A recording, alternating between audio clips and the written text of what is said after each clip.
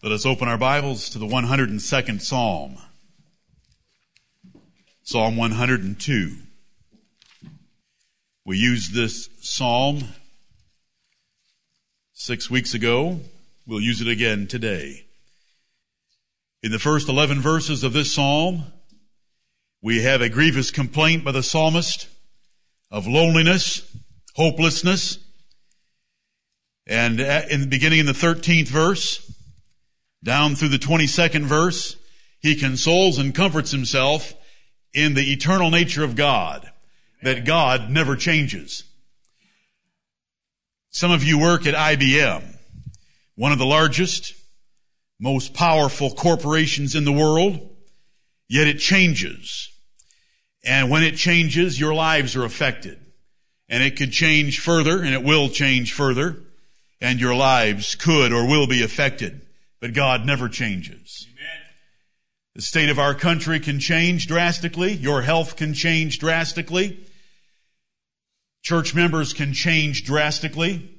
But God never changes. And so the comfort in verses 12 through 22 is based on the fact that God is eternal and never changes. And we should take comfort from that. The last 6 verses of the Psalm, 23 through 28, are a summary of the psalmist confessing that God had weakened him and shortened his days, but that he was putting complete trust in this eternal aspect of God. And he ends the psalm with one of great hope that even his children would continue and their seed would be established before him. So as we read the psalm, and I've just made most of my comments, the prophecy that I want is found in verses 25 through 27. But I've just shown you the division, so as we read the first 11 verses, you can agree with the psalmist that life is sometimes grievous with loneliness and hopelessness, but it's the eternal nature of God in 12 through 22 that's of great comfort to his people as the only thing they'll ever know in this world that doesn't change. And then a summary at the end where the psalmist admits what has happened and that the Lord has done it for his honor and glory in his own prophet, the psalmist's prophet. And then he mentions that prophecy that we want of the new heavens and the new earth. And he closes with complete confidence that even his children will be taken care of by the eternal God. Right. The eternal God is our refuge, and underneath are the everlasting arms. Stand with me as we read this wonderful psalm together.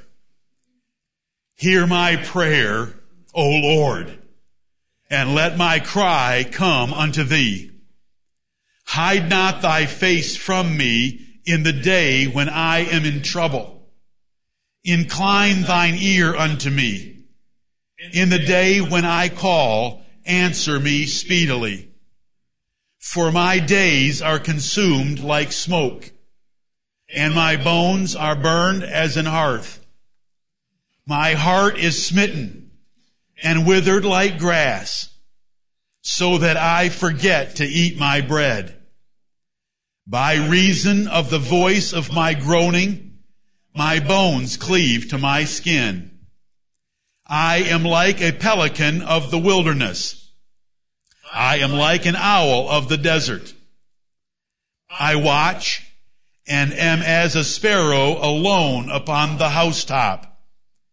Mine enemies reproach me all the day, and they that are mad against me are sworn against me. For I have eaten ashes like bread, and mingled my drink with weeping, because of thine indignation and thy wrath. For thou hast lifted me up and cast me down. My days are like a shadow that declineth, and I am withered like grass. But thou, O Lord, shalt endure forever, and thy remembrance unto all generations. Thou shalt arise and have mercy upon Zion, for the time to favor her, yea, the set time is come. For thy servants take pleasure in her stones, and favor the dust thereof. So the heathen shall fear the name of the Lord, and all the kings of the earth thy glory. When the Lord shall build up Zion, he shall appear in his glory. He will regard the prayer of the destitute, and not despise their prayer. This shall be written for the generation to come, and the people which shall be created shall praise the Lord. For he hath looked down from the height of his sanctuary. From heaven did the Lord behold the earth, to hear the groaning of the prisoner, to loose those that are appointed to death, to declare the name of the Lord in Zion, and his praise in Jerusalem, when the people are gathered together, and the kingdoms to serve the Lord. He weakened my strength in the way. He shortened my days. I said, O my God, take me not away in the midst of my days. Thy years are throughout all generations. Of old hast thou laid the foundation of the earth, and the heavens are the work of thy hands. They shall perish, but thou shalt endure. Yea, all of them shall wax old like a garment. As a vesture shalt thou change them, and they shall be changed. But thou art the same, and thy years shall have no end. The children of thy servants shall continue, and their seed shall be established before thee. Amen and amen. You may be seated.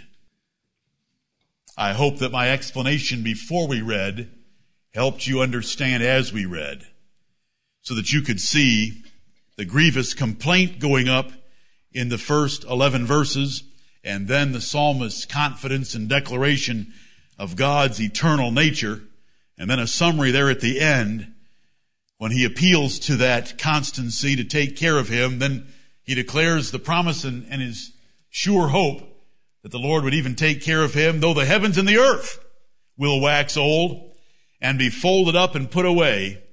His children would be taken care of by the eternal God. That is a believer. That is someone with faith. That is someone who holds up the shield of faith and quenches all the fiery darts of the wicked by putting his trust in the Lord. Verse 25, of old hast thou laid the foundation of the earth, and the heavens are the work of thy hands. Right.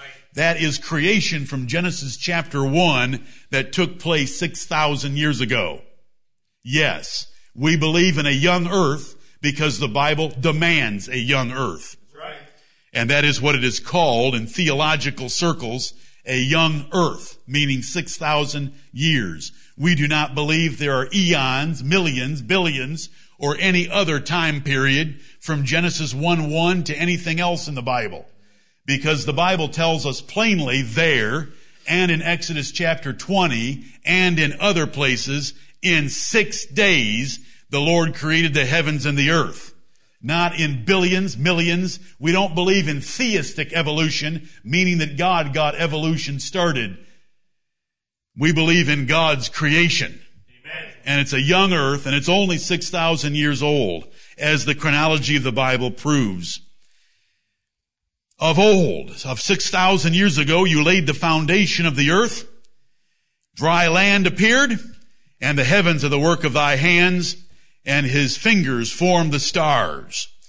They shall perish, the heavens and the earth, the stars, the sun, the water on this planet, and the earth is going to perish, but thou shalt endure. Right. Yea, all of them, everything God created, shall wax old like a garment.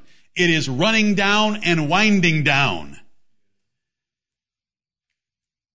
It's waxing old. It's getting decrepit. But as a vesture shalt thou change them, and they shall be changed. and we will be changed along with them. Right. Behold, I show you a mystery. We shall not all sleep, but we shall all be changed. And so will the heavens and the earth. And we're going to get a new heaven and a new earth. And that prophecy is made right here in these two verses. And this is not talking about that God set up the old covenant under Moses and then it waxed old and then God set up a new covenant. That's what preterists must do to passages and prophecies like this. And this prophecy is quoted in Hebrews chapter 1. That's what they must do in order to get rid of the event, because they know the event did not take place in 70 AD. And we know the event did not take place in 70 AD, and we know the event has not taken place by 2012. Right. We wait the event. We look for it and we haste unto it. We're begging God for it to arrive speedily, and we live in the light of it as if it's going to be tomorrow. At least that's the way we should be living, based on 2 Peter chapter 3. But God, a long time ago, laid the foundation of the earth, and the heavens are the work of His hands. Right. 6,000 years ago, He created it all. Now they're going to perish. As we see them and understand them and measure them now, by their various attributes, they're going to perish. But God's going to endure because He never changes. Yea, all of them. It's a truth. It's a verity. All of them are going to wax old, and as changing clothes. That's how easy it is for the Lord to change the heavens and the earth. It's like us changing clothes.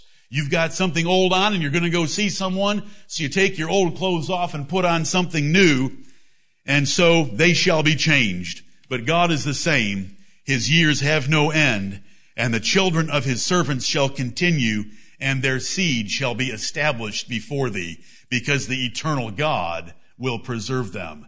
Though the heavens and the earth will not be preserved, because they're going to wax old, and because they're going to be changed, yet we can put our children and our grandchildren and our great-grandchildren in the hands of the everlasting God. Right. And they will be established, and they will continue, and God will see to it. I do not know what changes are coming your way in 2012, but I know that in 2012, your God and my God will not change. Amen. May the Lord bless the reading of Psalm 102. Amen.